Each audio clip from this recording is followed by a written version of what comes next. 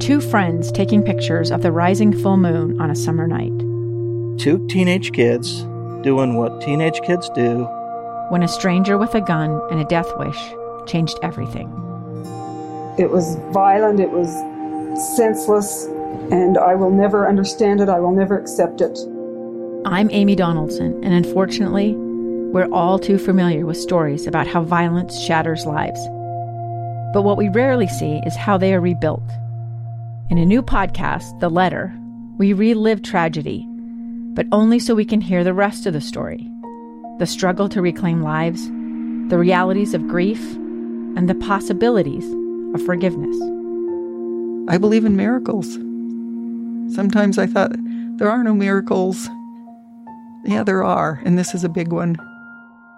Follow The Letter at theletterpodcast.com or wherever you get your podcasts.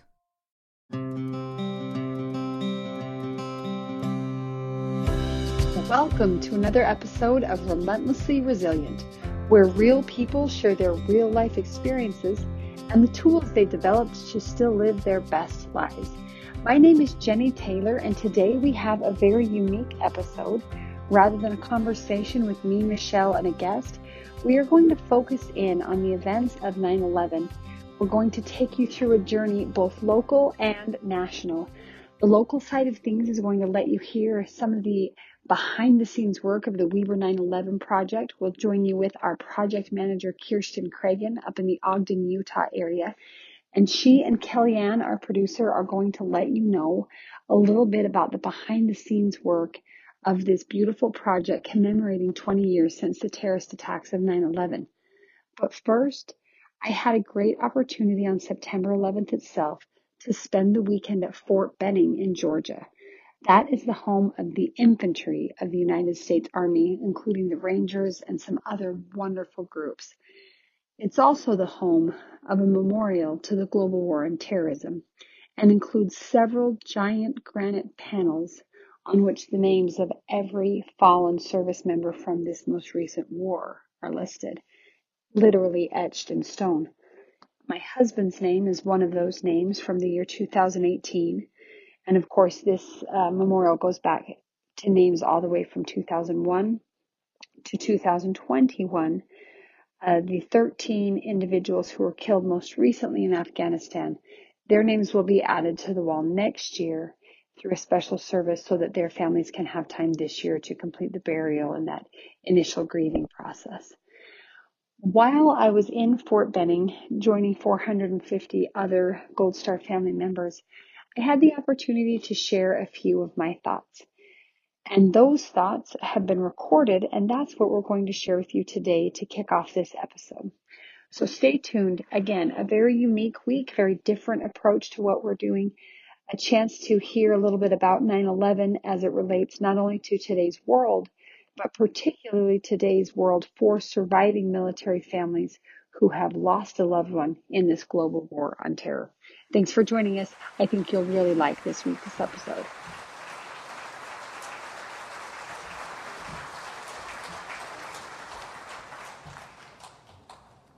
Our last speaker is Miss Jenny Taylor, wife of Major Brent Taylor. Brent Taylor grew up with a natural bent for leadership and a love for his country. After 9/11, he and his 5 brothers decided they needed to serve their country by joining the military.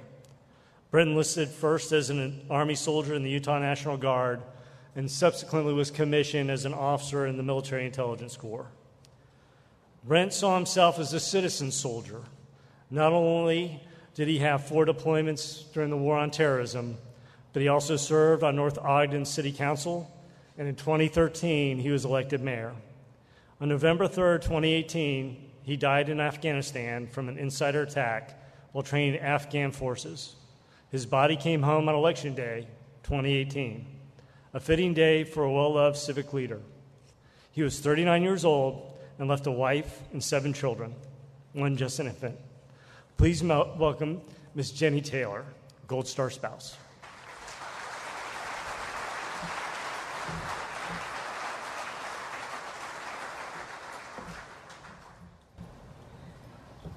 I'd I'd like to echo my thanks to the thanks that has been given to Rachel and to everyone else who put these events together each year and make it possible for us to come together. I'll tell you, as I hear the stories, as I listen to Dylan speak and to Justin's mom and just listen and hear these stories, my heart as an American just tears right at me. And I feel so grateful and so sorry for your loss. And then it's so overwhelming to look around a room like this, or a room at TAPS, or a room with the Gary Sinise Foundation, and realize that every single person in this room has experienced that kind of loss. So my story is a lot like your story. I fell in love with someone who was in love with this country, who was in love with freedom, who was in love with hope and opportunity, not just for himself, and not just for me and our kids, but for humanity. We met on a blind date, and it was a disaster. After that, he asked me out a second time, and on our first real date, I remember getting to know each other, and he mentioned something about wanting to join the military. It was 2003, and I'm a really patriotic person. But the second he said something about wanting to be in the military, my stomach hit the floor. And I caught myself thinking, why in the world do I care if this kid wants to join the Army? I just barely met him. But it's almost as if maybe my soul knew that desire of his would have an impact in my life. It was 2003. We were married at the end of that year. And at the beginning of 2004, he shipped out to Fort Leonard Wood, Missouri for boot camp. I remember learning as a newlywed bride how to really appreciate the little things that a lot of couples fight over. I'd be at work and hear a coworker talk about having her husband's socks on the floor, or he just doesn't put the toilet seat down. And I would think, man, I wish my husband were here to leave his socks on the floor or not put the toilet seat down. And I would ache, and my heart just felt so far away, even though I was in Utah and he was in Missouri. But we had to write letters because we didn't have Skype and FaceTime, and it wasn't allowed anyway. But we really grew closer to each other, and we shared in that mission.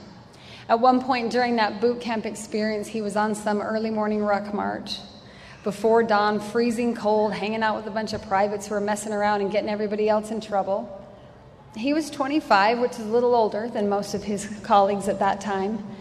And I found a journal experience that he shared about how he's wandering through this pre-dawn morning, being bossed around and yanked around and treated like nothing. And he asked himself, why in the world am I doing this? Like, I've got a college education. I could go home. I could go get a job. There's a lot of opportunity for a young person in America.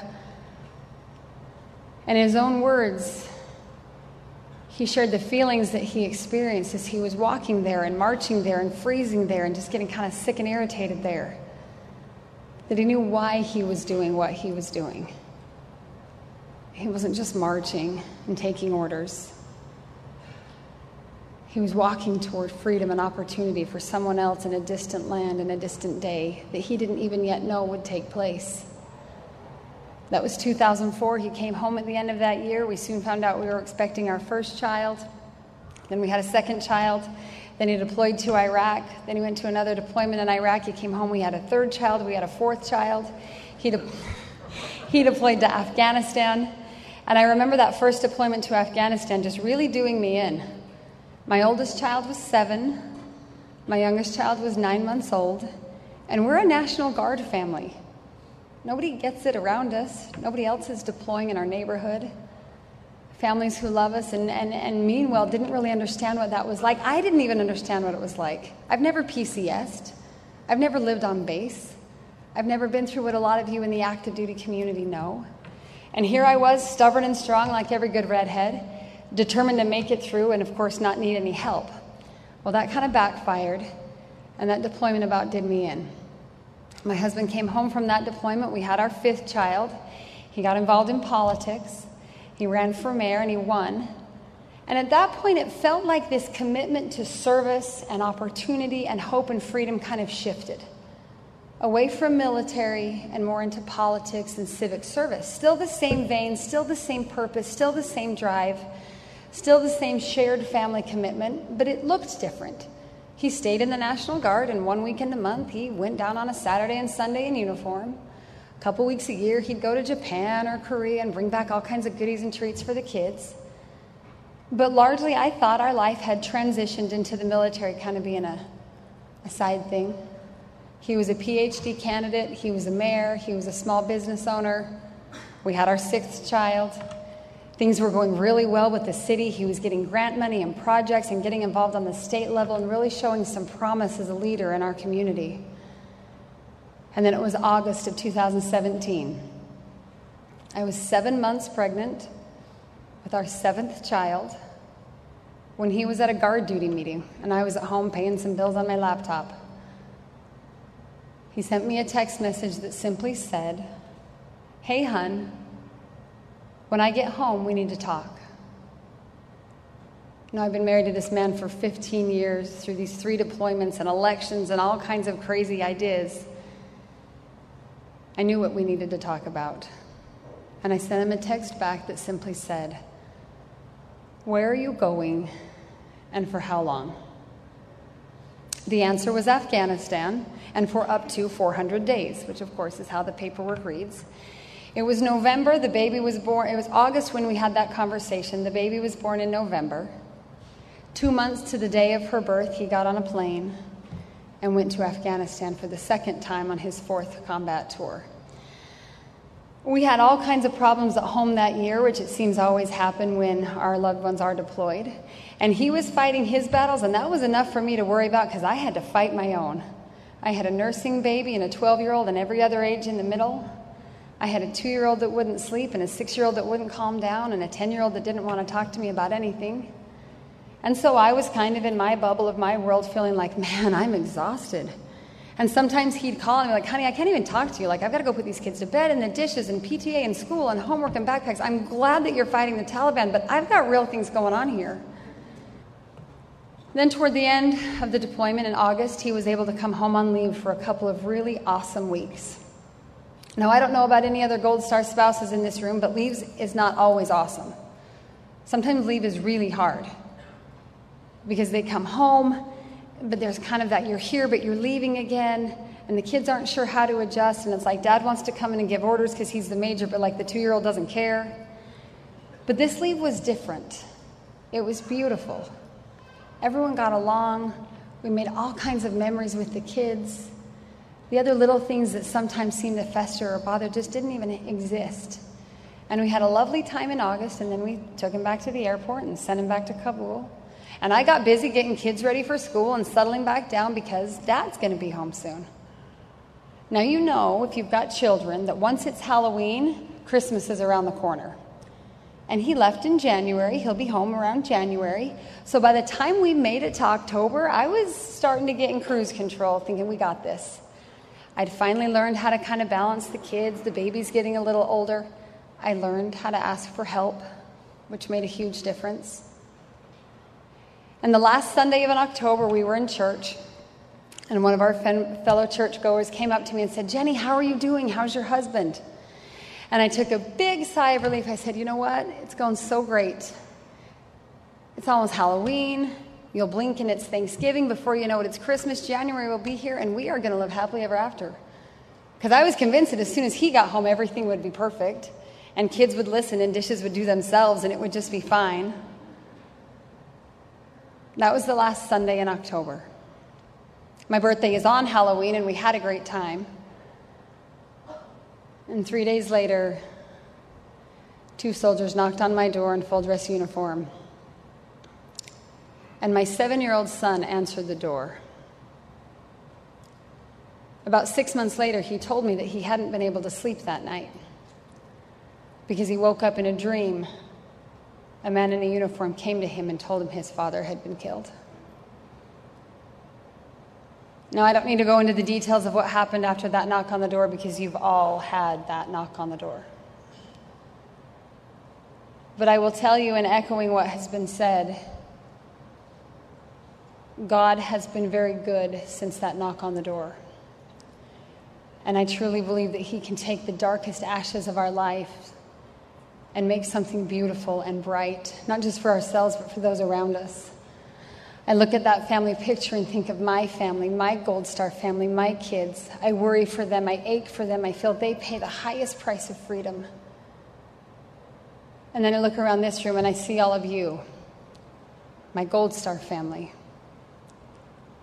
I haven't even been a Gold Star widow 3 years yet. I still get TRICARE Prime. And I know some of you from all over the country. I know that you really get it. I know that when the war is raging in Afghanistan and political pundits are spinning it each way and everyone's saying, is this worth it? It was all in vain. I know every one of you in this room say, absolutely not.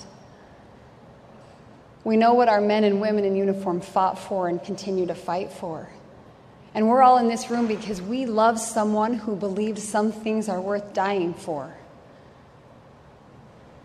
There's a lot of heartache in being Gold Star. There's broken dreams and lost opportunity. There's what ifs and things I thought for sure we'd get to do together. But I'll tell you, I've never had a title more honorable to me, second only to mother, to say I'm a Gold Star widow. I'm married to a man who paid part of the price of freedom. My family stood up and he ran in when many others would run out.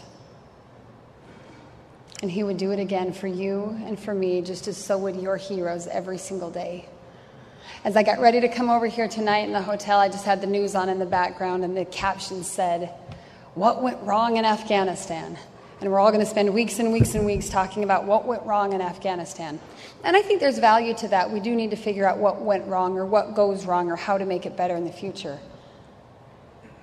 But I'd rather have the conversation of the good that's been done in places like Afghanistan and like Iraq and like Syria and like North Ogden, Utah, and our National Guard and our Reserve and our active duty components around the world.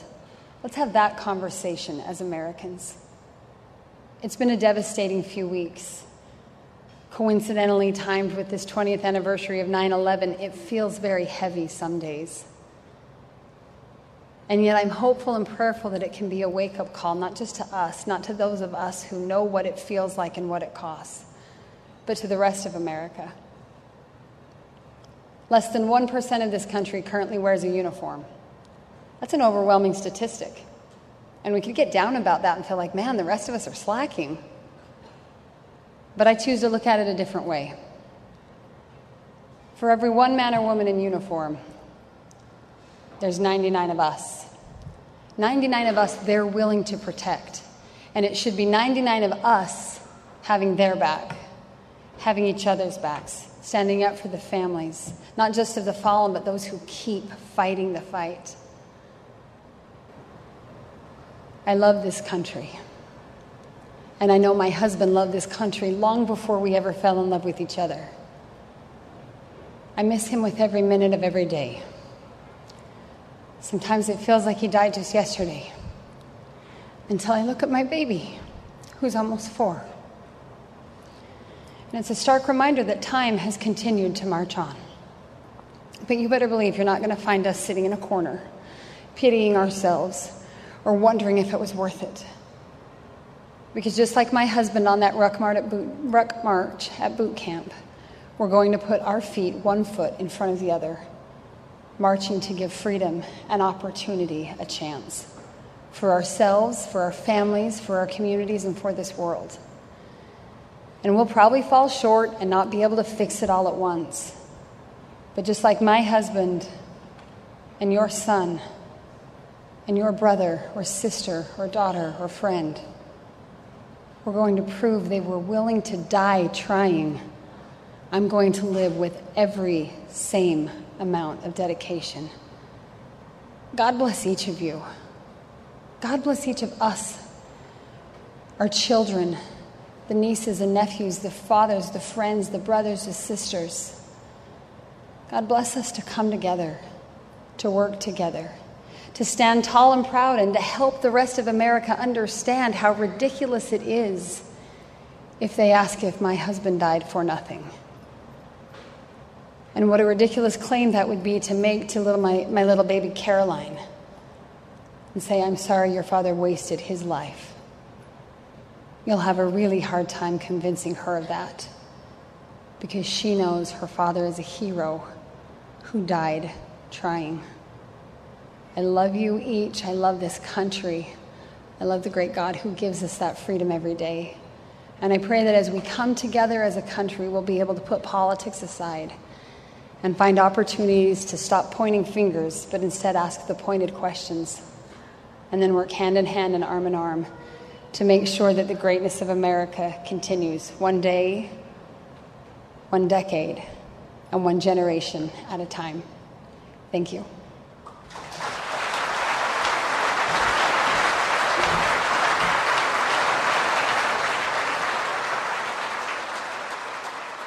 Thanks for listening to the remarks that I shared at that Fort Benning dinner with several hundred other Gold Star family members. It's so important to reflect upon not only the loss and the devastation and the sacrifice that happened on 9/11 and throughout this 20-year war, but also the bravery and the heroism and the determination of the surviving families of these heroes to just keep putting one foot in front of the other, day after day after day. We're excited now to shift gears a little bit and bring you to Kirsten Cragen and Kellyanne, our producer. This is going to be a really unique opportunity to look behind the scenes at what we call the Weber Remembers 9/11 Project. Kirsten is a project manager. She's a recent graduate of Weber State University and my intern for the project. She's been phenomenal. She is a great young lady that we're excited to see the good things she does down the road and in the future. So if any of you either saw or heard about the Weber 9/11 Project, Kirsten is largely to credit for so much of what happened. And then, of course, Kellyanne is our awesome producer, and she went on location on the busy, crazy day, September 11th itself, to get a feel for what this project is, what it means, and hopefully what it teaches and reminds us. Stay tuned. You're going to love it.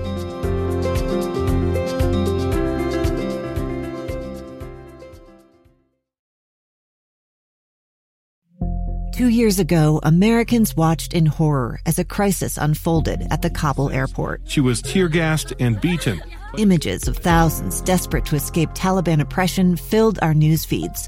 More than 80,000 Afghans made it to America.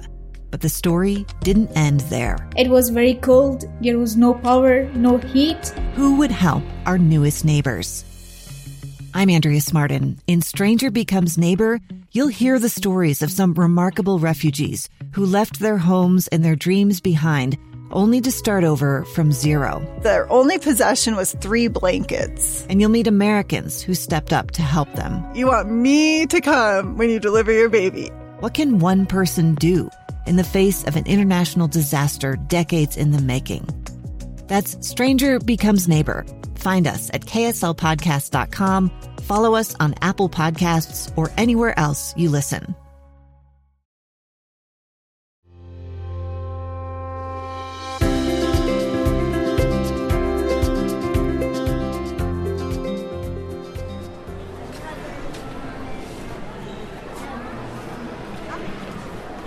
A maze of emotions. That is how I would describe the temporary exhibit set up at the Weber County Fairgrounds, September 9th through 11th, 2021. The exhibit and surrounding events is entitled Weber Remembers, with the letters emphasizing that we remember. I do remember. In fact, my life has been shaped by those memories. Let me introduce myself. I'm not one of your normal hosts, after all. I am producer Kellyanne Halverson, and for this segment of our 9/11 special, I'll be offering a different perspective on resilience and remembrance. The perspective of an individual who came to age during the repercussions of that horrific day 20 years ago. I was a 15-year-old high school student when 9/11 happened.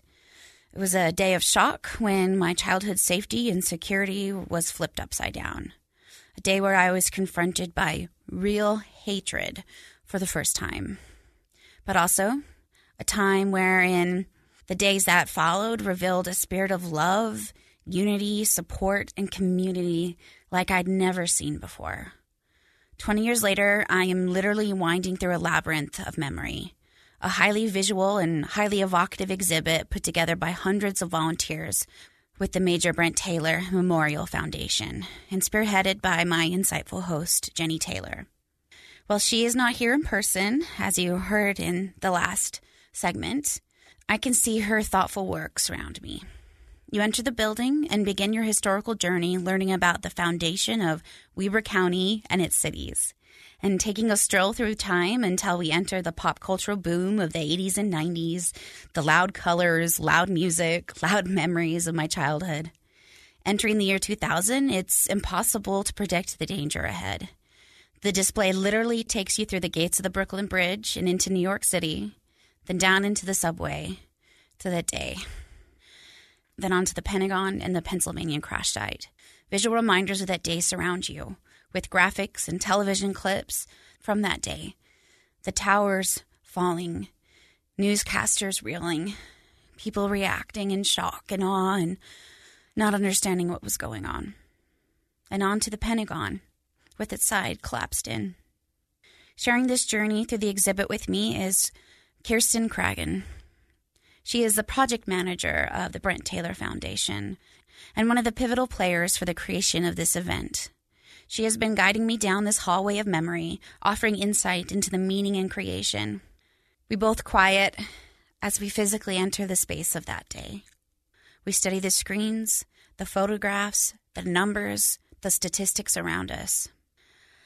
I'm reminded of where I was 20 years ago, a high school student in the suburbs of Salt Lake City, Utah, standing with my best friend at the entryway of our school when another friend burst through the doors yelling that a plane had hit one of the Twin Towers in New York City. He looked agitated and frightened, stopping only for a moment before continuing on to the common area and hallways of the school like a town crier spreading the news. What building is that? My friend and I tried figuring out the message. But it wasn't until I saw the television feed that I understood.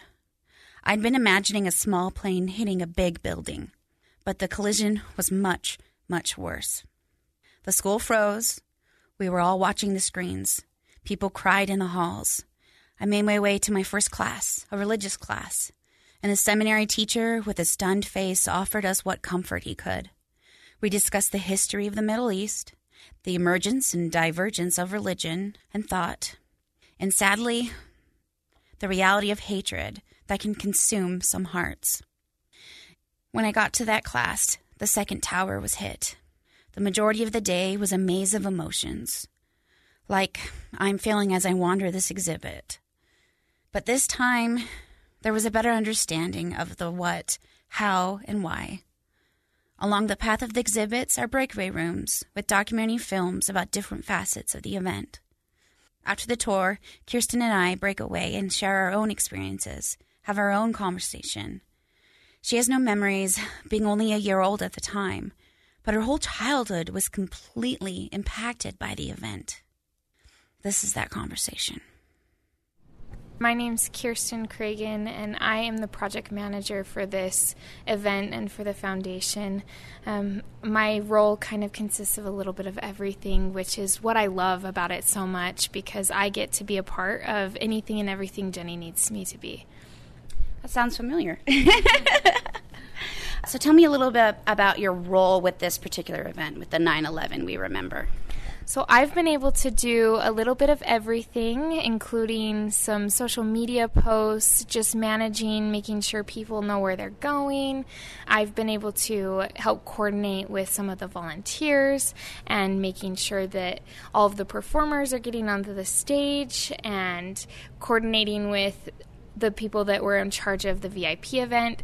I have a finger in a little bit of everything, which has been really, really exciting and fun, because I get to see how much of an impact that this event is having on everyone, on the people that are even sitting on the sidelines, just standing and greeting at the doors. You can see that this event has impacted them. Well, and it's definitely an impactful experience. We've been going through the museum experience in one of the buildings there, and it's just been amazing to see this storyline as we go through. And it's definitely got me reflecting back on my experience. I was about 15 years old when I was 15 years old when the attacks happened. Now, how was your life shaped by the events of 9/11, particularly since you were about 1 year old when they happened? So all your memory, this has happened. Yeah, like you said, I was too young to really have memories of my own, but I have gained memories based on things that my parents have told me and that my friends and family have told me. But I definitely think that this event was very impactful on my life. I grew up in the generation that definitely listened to every single song that was ever created past this event, and we watched every 9/11, we watched all of the videos that they had to offer about it and learned as much as we possibly could. And I hope that we continue that tradition with our younger generations, because that has been something that I have been able to take with me and know the impact that it had on so many people and understand it. But I will say that I'm still constantly learning, and that's a good thing. That's what this event is about, constantly learning and be able to re-experience and re-remember and continually remember. It's interesting to me to see all these kids here, and like you, they either weren't alive or they were too young to experience it at that time, and to see parents kind of explaining the experience to their kids, it's kind of an interesting thing to see that. I don't have kids of my own. Just that bringing this to younger generations and understanding the significance and how this has shaped our history and our culture today. You know, you mentioned the music, and I remember so much those patriotic type country songs that came out after it, and this feeling of unity we had growing up, thinking that as a childhood would have just been a crazy and a awesome and amazing thing to experience. And it takes time for you to understand the significance. How old were you when you would say you understood the significance of what 9/11 was and is? It kind of started in elementary school, really starting to understand and having it as a presence every single year. We made sure that day was all about 9/11 and what those people went through and the things that came from it. And so I would say elementary school was when it started to really hit. But I think that my respect has grown tremendously being involved in this event. So I think that as I am being a part of this and being able to walk through the exhibit so many times, I get chills every single time, and I learn something new every single time, and I feel something every time. That's something I haven't really thought about. When I was in school, you know, it wasn't a part of American history because it was American present. So I never thought about like how children would be experiencing that in school. You know, and now you've gone and you've helped put together this exhibit that Jenny spearheaded with Ferry. Can you tell us a little bit about the exhibit and how it was developed and came to be? Yeah, so the idea kind of, it came around 6 months ago in March. Jenny and Johnny both sat in a Roy City Council meeting, and Jenny said, we should do something for 9/11. And Johnny said, okay, let's do it. Let's put something together. And the idea just kind of blossomed from there. And Johnny has been a tremendous person to have on this team. He put together all of the photo boards that we had to create this museum, and it has become something more than I think any of us really realized. As we were talking about before, while we were walking through the exhibits, it's hard to explain to people what exactly they're going to get when they come and see this exhibit. It's beyond words, the things that you will see and the things that you will feel and experience, because it's just so tangible. And it's right there, and there's so many emotions that come with it. Mm-hmm. We wanted to be able to convey those emotions and convey the remembrance of 9/11 to everyone in our community. And it's interesting because it's actually it's a historical walkthrough, but you guys have put up the boards. What did you call them? They're 4x8 foam boards that they're photo boards. Mm-hmm. And it's interesting because you're literally walking through a hallway of a timeline, and you have visual representations and photos of what happened and written words kind of building up to the events of 9/11 and the terrorist attacks. And it surrounds you. And I learned so many things just going through that. But you don't leave it there. You bring back hope within it. After you go through the events of 9/11, you talk about how the nation came back together and how we were able to really take a stance in a war against terrorism and come together as a country. And this really is just an interesting and a fantastic environment and exhibit that you've put together. Can you tell us a little bit about the volunteers and the people who came together to make this possible? We love our volunteers so much. This has been an incredible experience to see these people come together for good. You know, there have been lots of volunteer opportunities across Utah, and I'm sure across the nation as we serve today on 9/11, but we have so appreciated and the respect and honor that they have shown throughout this event. And we just hope that we were able to convey the importance, and we can see it in our volunteers' eyes. We can see it in the way that the respect that they show for everything that's going on here. And I've talked to so many of them, and every single one are blown away by the event itself and so grateful to be here and just to serve for us. Have you had any interesting or poignant experiences with volunteers as you've been going through this process of planning over the past 6 months and then today and the last few days of the event? You know, I had a lady come up to me after she was given the opportunity to actually walk through the exhibit. And she came up to me with tears in her eyes, and she just said, "Thank you so much for putting this together and for being here and for taking the time out of your busy life to put something on that is going to help our community." And that's one of those moments where you're like, wow, this was worth it. This was so worth it. Definitely.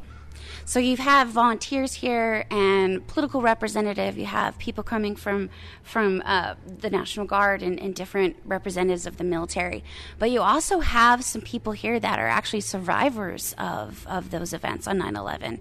Can you tell me a little bit about working with them and the stories you've learned from them? Yes, that has been probably my very favorite experience of this whole thing, because we're here for them. You know, this is why we do that. They're why we do this. There's 2 survivors that we have with us. The one, Scott Zink, he was a police officer in New York at the time of 9/11, and he actually brought a piece of the plane to this event to be put on display. One of the planes that crashed into the towers and was found at Ground Zero, he was able to bring that with him, and I was able to be the one that greeted him at the door when he brought it. And when he opened the back of his car and I saw that piece, there was an instant humbleness and sense of compassion that went out and came over my body, and just the feelings and the emotions that come with something that has such a significance. Amazing. It was an amazing experience. And then hearing his stories about the things that he saw and heard and felt during 9/11 and the days following with cleanup. Just such an incredible man to be able to be here and to share those stories. But we also have another survivor, Hector, who was in the subway at the time that it collapsed. And he has pictures and stories and had a cousin who was working as a first responder at the time who has just recently passed away from cancer related to the event. And just his ability to be here and talk about the things that he experienced, it has been so humbling. Just watching the two of them interact with the school children and tell their stories and share their experiences and knowledge has been so amazing. I have so much loved being able to be a part of that. That's so great. And I love that you use the word significance. I think it's hard when you're not present at an event to understand the significance. And I love how you guys have really tried to illustrate and bring that to the people here in Utah. Well, and you're doing this for an important cause, too. So this has actually been sponsored by the Brent Taylor Foundation, which you're a part of that. Can you tell me a little bit about the mission of the Brent Taylor Foundation? Yeah, for sure. The Major Brent Taylor Foundation is all about leadership and scholarship. We want to make sure that the future generations of America are good leaders, and we strive as a foundation to do our best to be able to give those students and those children opportunities to be able to strive in their leadership roles. And I think that this event does that really well, because good leaders know where they came from, and they know things about their past, and this is a perfect opportunity to share with those younger generation, the rising generation of our future leaders, to come here, come together, and see a community full of people who are willing to unite and connect, and being able to share that with them and to hopefully allow them to be able to use that in their future for their leadership skills. That's just wonderful. You know, and speaking of leadership skills, as you've taken this on, I bet you've learned some things yourself. What have you learned while planning and managing this event? You know, there are a lot of things. Some of them silly things that I've definitely learned from learning how to manage a situation where a child is not feeling well, you know, in an exhibit, and what to do there, to understanding what it means to be a leader and what it means to be in charge of something with this much gravity. You know, I've had so many people come and ask questions and want to learn more about the event, and it's so important as a representative of this event, but not only this event, of the foundation that I work for. It's important for me to have the knowledge necessary and to answer those questions. This event has taught me so much about my capabilities and about the capabilities of people in general, like these volunteers that are out here, the people that are just here to honor 9/11 and to remember and to commit. There are so many good people out there, and I have spoken to so many of them and learned so much from them, and I hope to continue that learning. That's awesome. I can just see the smile on your face. I wish that could be picked up by a recorder. Sadly, it can't. But I love that this, you know, the whole point of the Brent Taylor Foundation is to teach people about leadership, and that's exactly what you're getting out of this event as you've been going through it. And you can hear in the background, we really do have a community that came out here. We're sitting outside of one of the event halls here, and you can hear the people inside. There are kids dancing. There's music groups here. There's all these amazing different exhibits going on. Exhibitors, a community that's come out to support it, and National Guard and people like that really coming together to support this community and to help support the foundation. Now, you grew up after 9/11, and one thing we always talk about in this program is resilience. What does it mean to you? So as someone that grew up after 9/11 and has been part of their cultural history and the reality of their life, what about this experience and the experience growing up in post-9/11 world, what has it taught you about resilience? You know, I think I've learned a lot over the years about continuing on. You know, resilience is all about pushing forward through hard things, and being a part of this foundation and a part of this event has shown me there are so many people out there that are resilient and can continue pushing forward even through the toughest of times. You know, all of the families that lost people in 9/11 and the families that continue to lose people overseas and at home and abroad, you know, and the families that continue to lose people to the cancers that were so prevalent after 9/11. These people are still pushing forward, and that gives so much hope. It brings so much hope to my life and to the people's lives that are here. We see that even from the survivors that are here at this event, I have spoken to them many times and seen their resilience and their ability to keep pushing forward and share their stories and be out there and continue to struggle, but to still see the good in the world. And that hope brings me so much joy. Let's return to that exhibit. I want you all to know that America today is on bended knee in prayer for the people whose lives were lost here, for the workers who work. We continue through the hallway of photographs, past the tragic day and into the days of unity, support, and patriotism that followed. While we hurt, the world continued to turn. We mourned our lost and cherished a bit more those we still had.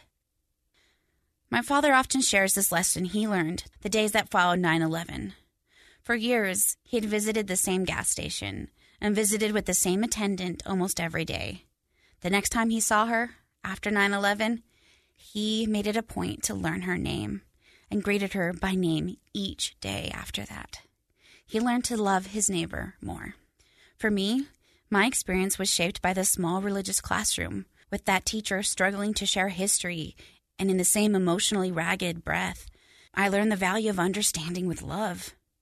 My desire to learn about the other increased, to learn about history and culture increased, to seek for reasons to love, not reasons to hate. We still can't understand the intricacies of that day, but we can strive to celebrate the lives we lost, the stories of hope told, and the unity we felt after. You continue through the exhibit. We move through the war on terrorism, the lives lost seeking and preaching and spreading freedom around the world and in the Middle East. The exhibit closes with a walk through that time, and it brings us back to Utah history with the Winter Olympics right here in 2002. This was February 2002, 5 months after 9/11. The world so soon after such a shattering event came back together and celebrated light and life and each other together. In my job as the producer for Relentlessly Resilient, I don't often speak, but I do always try to listen. I listen closely to each guest as they share what resilience means to them. And I ask myself each time, what does resilience mean to me as well? At the end of the We Remember journey today, I find myself asking the same thing. In the shadow of 9/11, what does resilience mean to me? I think that for me, it's to move out from the shadow and seek the light. Shadows do not exist without the presence of light. It is that contrast that adds visibility to the situation. Time and time again, I sit with Michelle and Jenny recording the show. I'm astonished of how it is just as easy to burst into laughter as it is to burst into tears. They both have gone through significant trials, losing not only their husbands, but the regular rhythms of their day-to-day lives. And instead of cowering in that darkness that is always available, they have chosen to seek light, to share stories of resilience, and then close each episode with a plea for understanding and kindness towards others. That is remembering 9/11 means to me. Stepping out of the shadows while respecting the reality that they are there, and doing what we can to move towards the light. And when possible, invite people to join you in its warmth. We're going to go ahead and take a break, and when we come back, we're going to listen to Jenny and Michelle. They're going to share a bit about their stories of where they were 9/11 and reflecting on what it still means today, 20 years later. We'll be right back.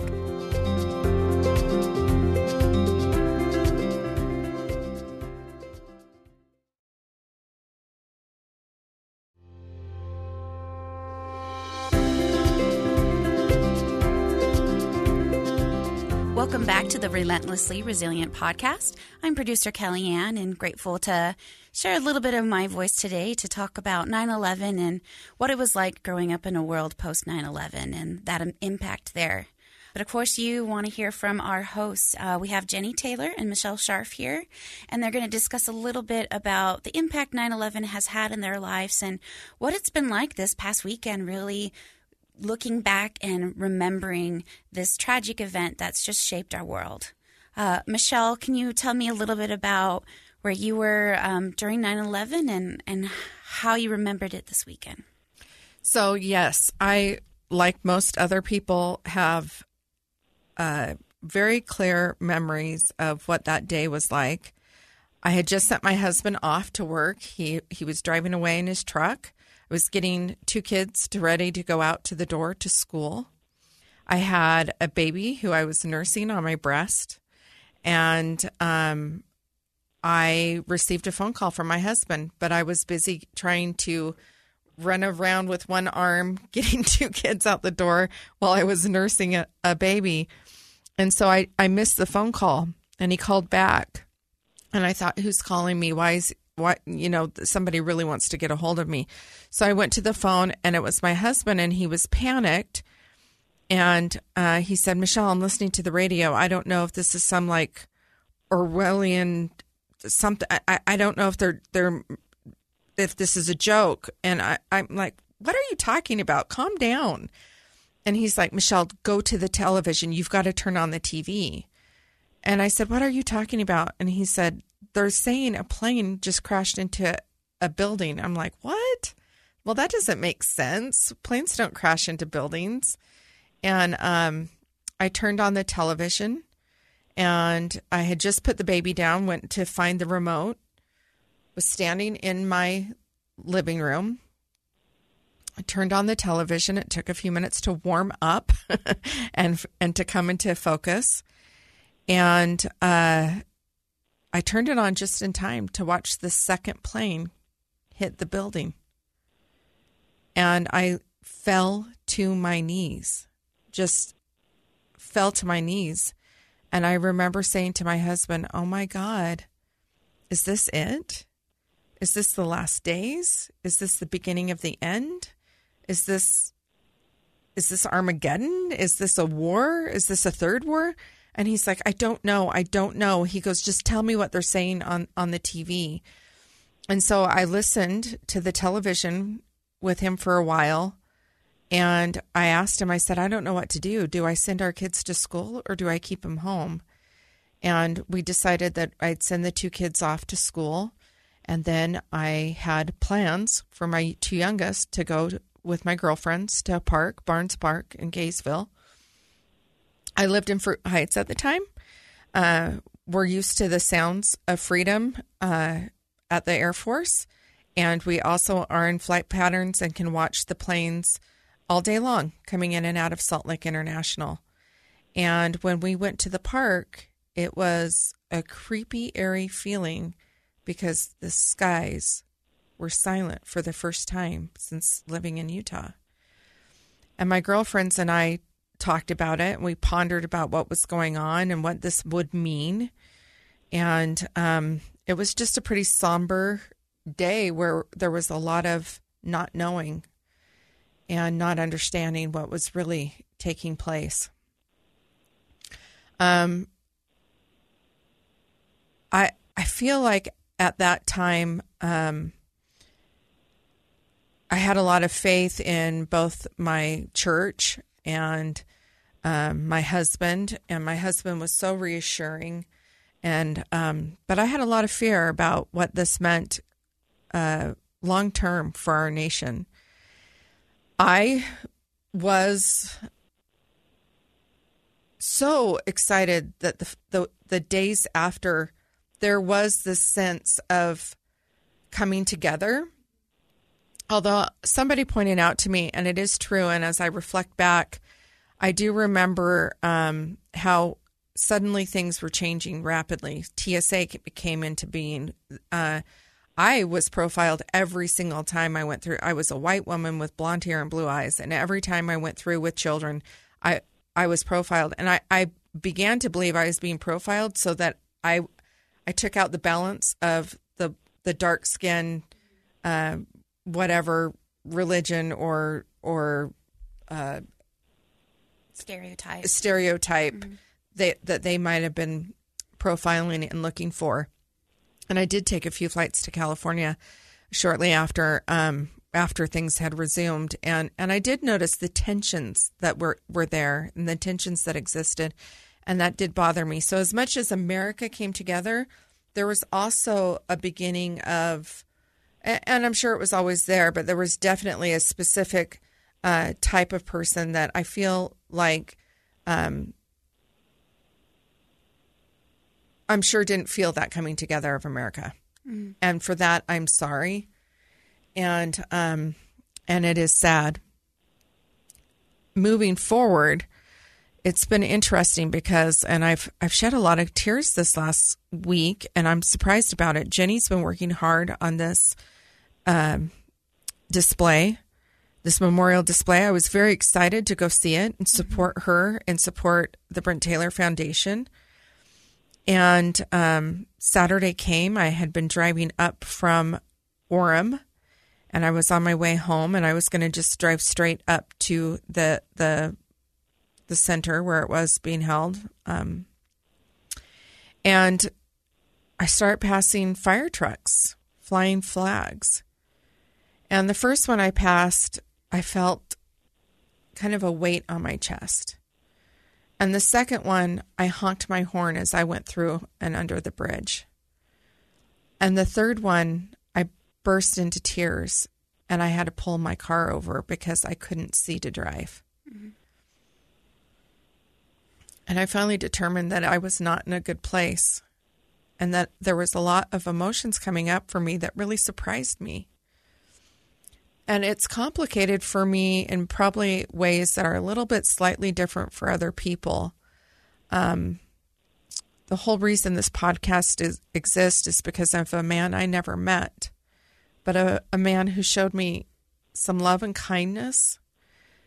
And he sent me a symbolic message of an American flag the day before my husband's celebration of life. And he'd gotten to know me through the social media group.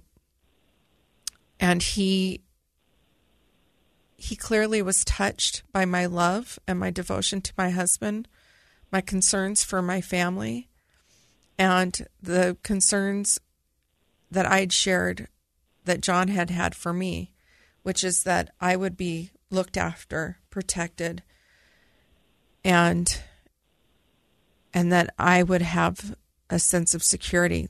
That was his biggest concern. He didn't want to leave me.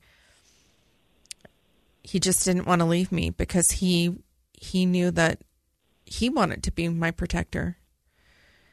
So when Brent gave me that flag, I sat on that end of the bed, and to me it was a message that somehow my husband had touched the heart of Brent, that somehow I was being told I was going to be looked over and provided. The American flag holds such a promise of hope. And because I have served in politics and helping others to win elections, I felt like it was just the most poignant gift that I could have been given in that moment. It was a surprising gift. I was surprised that it impacted me the way that it did. And I had no idea that 3 months to the day later that he had flown that flag, his life would be taken in Afghanistan. And so particularly on this 20th anniversary with the withdrawal of troops, and in a way that has not been what I feel is right to those who have served for 20 years and for those who have sacrificed in Afghanistan, not only on the behalf of themselves for their own freedoms, but to the American people. And I felt like there was a betrayal of trust and a betrayal that has happened that I'm not comfortable with. And so when I was driving under those overpasses and I was seeing those flags and I was seeing the firefighters and thinking about watching 20 years ago, men rushing in with no particular concern for their own well-being, but to genuinely do everything to save another human. I found it overwhelming, and I found it too much for me to even bear walking in to see the actual memorial or to watch this year as there were TV's news reports on it. I couldn't bring myself to do it. And I ended up finding myself in bed and crying. But I have to say, well, in a lot of ways, I don't think that we're smarter, safer, or more united. And for all of those things, I have a lot of grief. I do believe in the promise of what America is. And I hope at some point enough of our hearts will be touched that we'll start caring again for our neighbors, whether it's by getting a vaccine, wearing a mask, which has become so political, and in the right to not. I don't believe in the mandates. We are finding ourselves in such interesting days, and I really am concerned that what it might be, that what it might take to shift things again is another huge disaster at which I feel like we are at risk for. Terrorism on our soil in stressed hospitals where there's already full trauma beds. Where are these people going to go? And we're going to have to start realizing that we have to come together, that we're more alike than we are different. And the hopes and the dreams that we have are good. And they are unique, and that we do live in a great nation. I don't think we live in the greatest, and I don't think that we're being the greatest, but I think that we have the potential to be that, and I think that there's been a lot of sacrifice on that behalf, and I hope that at some point we start reaching in our hearts to start living that way. Mm-hmm. Definitely that need to come together again without another huge disaster, something is definitely something I've felt as well as I've been pondering and thinking about this. Jenny, can you tell us a little bit about your experience, where you were 20 years ago and how you found yourself spearheading the 9/11 project and being back east talking at the rededications of these different memorials? Yeah, it's so interesting when I think about 9/11 in 2001, because I wasn't even in the country.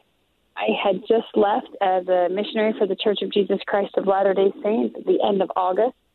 So I was about 3 weeks into this mission. I was in Santiago, Chile. I was so excited to be there and learning Spanish and teaching people about God. And that Tuesday, it was, of course, a Tuesday, we all remember, we were at a training meeting for new missionaries.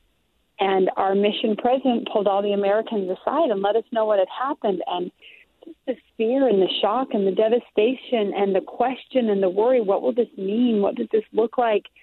Missionaries don't watch TV all day. We didn't have access to some of the news that was unfolding. We didn't have the information of what everybody else was kind of getting. Not that there was a lot of information to get other than more devastation, but it really did feel kind of like that disconnect and that separation from what was going on.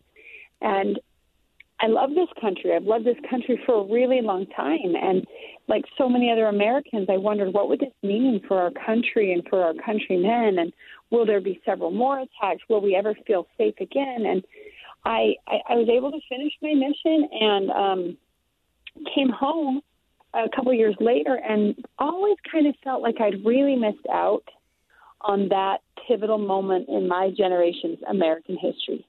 I felt like I wasn't there for it. I wasn't actually living through it. It was something I was hearing about secondhand, and I read a lot of books about it after I got home and, of course, watched some of the television specials. And I'll admit that as a self-declared patriot, I really kind of felt like I'd missed out, and that was something other Americans had lived through, and that it would define other Americans' lives. And, you know, it was the Pearl Harbor moment for my generation, and I felt like I kind of missed it until about the 10-year anniversary. Because at about the 10-year anniversary, I was now married to a man who was a soldier, who was at the time deployed to Afghanistan in 2011. We had 4 children, and I began to realize my entire life had been defined by the events of that Tuesday morning, even though I had lived in a foreign country and missed all the news coverage, and I missed all the candlelight vigils, and I missed all the coming together with flags. And so it shaped my life in almost a second-hand way, to where it's not what happened or where I was that Tuesday morning, but what it led to. And that's, of course, the war on terrorism. And this husband of mine, who I did not know yet at that time, he had always wanted to be in the military and serve our country. But like so many others in our generation, those events of that fateful day sealed the deal. I can't tell you how many soldiers that are about my age will tell you, oh, yeah, I absolutely signed up because of 9/11. Absolutely, I was ready to go defend our nation, stand up for those principles. Like Michelle said, we're not perfect. We are far from perfect as a nation. We have all kinds of problems in our history and in our present. But the ideals of America, the principles of freedom, those are beautiful and worth defending, and they're worth spreading, and they're literally worth dying for. And so at the time of the 10th anniversary, again, 2011, I thought, oh, this day has definitely defined my life, and I felt like I had not missed that crucial, generational, impactful moment. And then, of course, now here we are at the 20th anniversary. Mm-hmm. And my husband deployed the 4th time. We have 7 kids. He now died in that global war on terror that began the moment that plane crashed into that tower.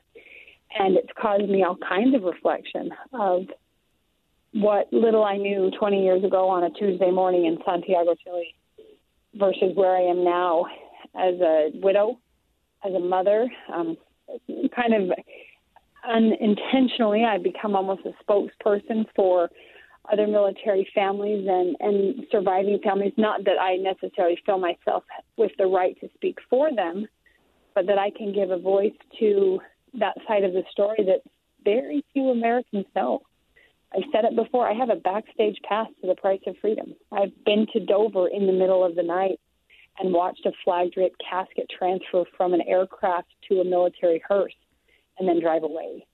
I've been handed a triangle folded flag off of a casket at a funeral by a 2-star general for the Utah National Guard and the United States Army. I mean, I've had some of these experiences that are almost too reverent to claim.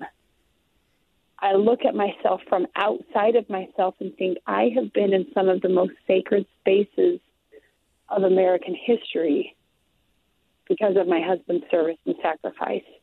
And I know it's not my story, and it's not his story. It really is the American story. And days like this 20th anniversary of 9/11, in the midst of this sheer chaos and devastation currently in Afghanistan, can hopefully serve as a wake-up call. I don't like what I'm seeing happening in Afghanistan. It hurts. It's devastating. It's heartbreaking. It's angering. It's frustrating. And yet I hope it's opening our eyes to the fact that freedom is not free. That's more than a bumper sticker. I hope it's opening our eyes to the fact that there are men and women willing to die, literally trying to save another's chance for hope and opportunity. I think of the 13 military members who were killed just weeks ago, including one from Utah, and the communities all across the nation impacted by that loss. They literally died trying. They literally died trying. And I love that Michelle says that flag represents so much hope to her in a very personal way. And it's not the hope of the Constitution. It's not the hope of the White House. It's not the hope of Congress. It's the hope of freedom. Yep. An opportunity and another chance and a second day and rising from the ashes and all of those things that really are, to me, what America's all about. We're not a perfect union. Mm-hmm. but we have a collective goal to be a more perfect union every single day. And so this last couple of weeks has been crazy in my life. Lots of twists and turns I wouldn't have anticipated. We did plan a memorial exhibit in my county, Weber County, Utah, worked together, had a strong team, co-chair Johnny Ferry, who really had the vision behind everything. We ended up with a team of 10 or 20 of us, kind of behind the scenes, which turned into over 400 volunteers and over 13,000 visitors coming just because we all felt like we needed to be together. And I respect what Michelle said, where it was just too much. There were several times where several of us had to kind of step aside and say, yes, we need to remember. Yes, we need to experience. Yes, we need to go through this. But wow, it's almost too much to watch in the history books, let alone to re-experience the emotions of the day. So I think that was really every day. I think that was the real surprising thing for me, Jenny. I really had no expectation that this day would hold so much trauma for me. And right. I look back at that now. Yes. And I look back at it and I think I had a 4-month-old on my breast that day. And I'm looking back over the struggles that some of my kids have had. And I think how much of America right now, 20 years worth, how much of our parenting was marinated in a trauma response as parents, out of fear, out of uncertainty?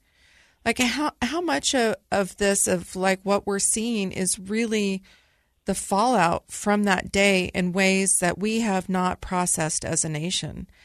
And I'm doing a lot of personal work on myself anyway, from my own 32-year marriage and losing a spouse that I loved and having another life take a new direction. And I think it's just all bubbling with all of it.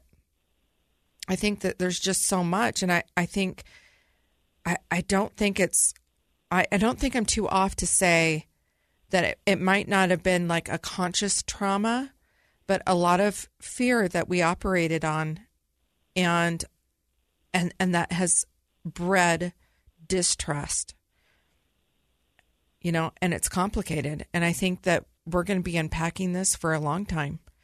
But it was really surprising and interesting for me to personally have it impact me in such a way that I really felt like I can't do this today. Yeah. Well, and I love that, Michelle. I mean, going back to what's the whole mission of this show, this resilience, and how important it is to let those moments be a part of our resilience. Right. Instead of you forcing yourself to keep driving on the freeway or, keep sobbing under the overpass, to recognize, what, the strongest thing I can do today is go home. Right. And just check out for a minute and let myself process these emotions and let myself be here. Let myself acknowledge the fact that maybe there are emotions I have not yet processed and I might need to process. And I think that to me is what this whole 9/11, really just this last couple of months has been. It's been, again, I keep using the words heartbreaking and devastating. I think August and September of 2021 have been heartbreaking and devastating on a lot of fronts. And yet I keep holding out hope and trying to remain optimistic that we as a nation can be resilient, that we as a people can sit down and cry and grieve and even languish and anguish, and then we're going to roll up our sleeves and, like you said, hopefully be kinder to our neighbors, hopefully get more involved in what's going on around us, hopefully have our eyes opened and our hearts willing. But that's where I just find, I hope that this past week or so, this past month or so, these events, rather than being the defining moment that tears us apart even further as a nation, I really do hope it helps us be refined and come together and realize that that's what resilience is. Yeah, We've absolutely. got to be a resilient nation. Freedom requires massive resilience, ups and downs, ins and outs, highs and lows, and you just stick with the fight one step at a time. So yeah, I think this is an important conversation. I feel like for us as Americans, it really is going to boil down to we have to be willing to listen to one another.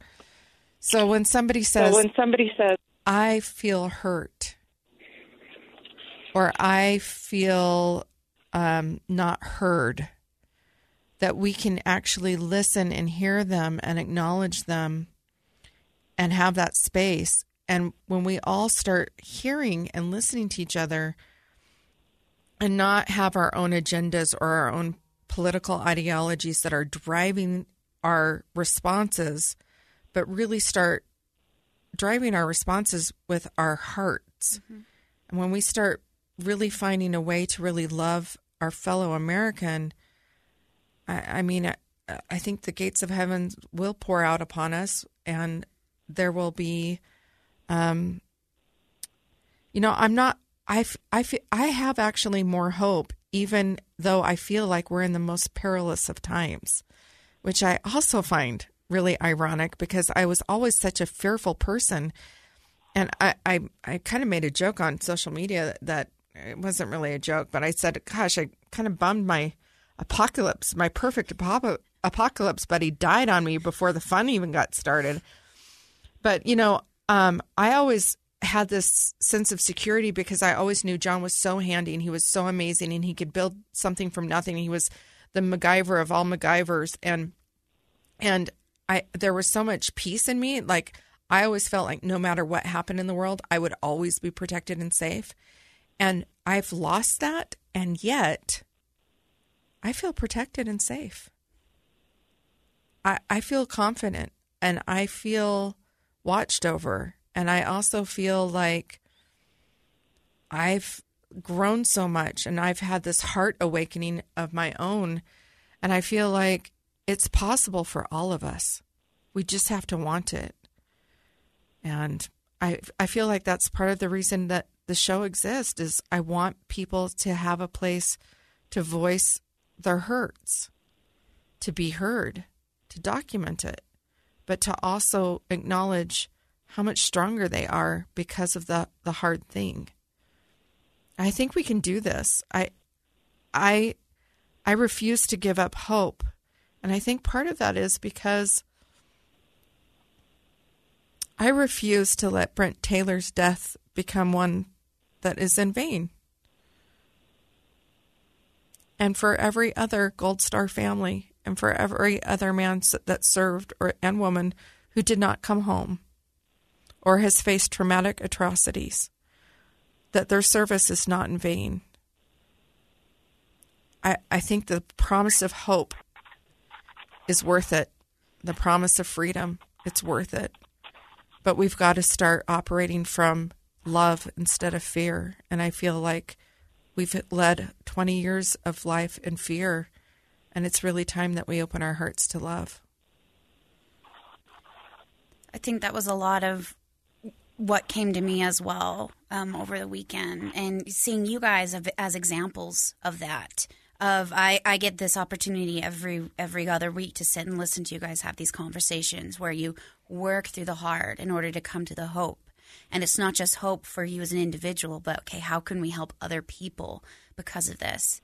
And that's one thing I talked a bit about in the last segment of, we can choose to stay in this shadow of darkness, of fear, of anger, or we can choose to step out into the light, to find the hope, and to take someone else with us. And I think that really is a key of resilience that I'm learning as I'm sitting on the show, as I'm helping pull this together. And one thing I was thinking about this weekend as we were planning the show, Weber Remembers was the theme with highlighted We Remember. And I was thinking, why is that report important? And it's because we are resilient because we remember. We're not going to hide it away. We're not going to ignore that and pretend life was beautiful and wonderful. But we acknowledge what we've gone through. We've acknowledged where we're going because of it. And I really think that's a key to this resilience. It's not just a memorial to this tragic event, but it's, yes, this happened. Let's take a step forward. Let's bring others with us. And that's one thing you guys have taught me as I've been listening in on the show. Well, thank you for sharing that. Sometimes we come and do this and it's like, yeah, it's good. It's great when we get feedbacks from our listeners. It's awesome because I didn't realize how many lives we really are touching. And, this was a concept I had for a long time that I hid in my heart and I thought no one would want it. And when I finally shared it, it just became so simple. I think part of that was the timing with Jenny and I, and just the organic nature of it happening. It's a powerful venue, and I'm glad to be a part of it. And I'm glad that I finally decided to speak up and share my thoughts and vision for this. But Jenny, I love you so much. I think that you are amazing. I see why everyone that meets me, especially if they're talking to me and I've answered show mail or whatever, it's always, I can't wait to meet Jenny. I can't wait to meet Jenny. She's so amazing. And you really are. So nice. You really are amazing, though. You really are. And you've taken a terrible tragedy and be able to not only forward Brent's it's a living legacy, and it's beautiful. Well, I appreciate that you recognize it as that, because it really is exactly what you talked about that keeps me going, and that is a determination to make sure none of this is in vain. Not just Brent, but hundreds of thousands of living and deceased service members who literally fight every day trying to keep us safe and free and alive so we can hope and live and dream. And I get great energy from that, Michelle. I love this show. I love that you brought it to all of us, because not only are you giving all of us a place to set our stories down and to process them through words, but through doing that, we're able to find each other. And we're able to say, oh, my goodness, if so-and-so has faced this or that and still came out on top, man, I guess I can make it through whatever I've got to go through. And Kellyanne, thank you for not only, running the switchboard every week, but your heart and soul and everything that you've shared today has been so beautiful, and getting those connections over the weekend during 9/11, and even just the very idea of having this concept for kind of a different conversation this week. I think it's timely, and I think it's so important, and I'm grateful to be part of this podcast. You ladies certainly helped me be resilient, and I think the best thing you do is you help me be relentless, because it's one thing to be resilient, but man, we just got to keep going. So I hope all of our listeners have enjoyed this too. We know this is a little bit of an unorthodox week. We hope it's given you a chance to think and reflect.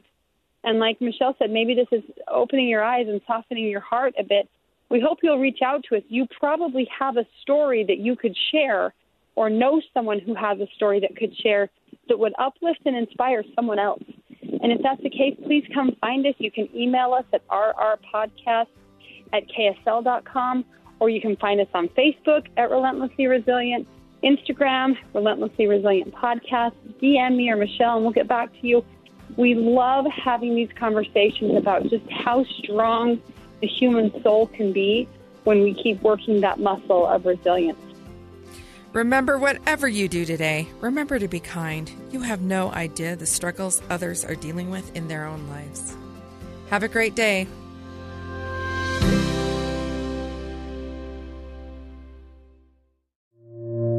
Two friends taking pictures of the rising full moon on a summer night. Two teenage kids doing what teenage kids do. When a stranger with a gun and a death wish changed everything. It was violent, it was senseless, and I will never understand it. I will never accept it. I'm Amy Donaldson, and unfortunately, we're all too familiar with stories about how violence shatters lives. But what we rarely see is how they are rebuilt.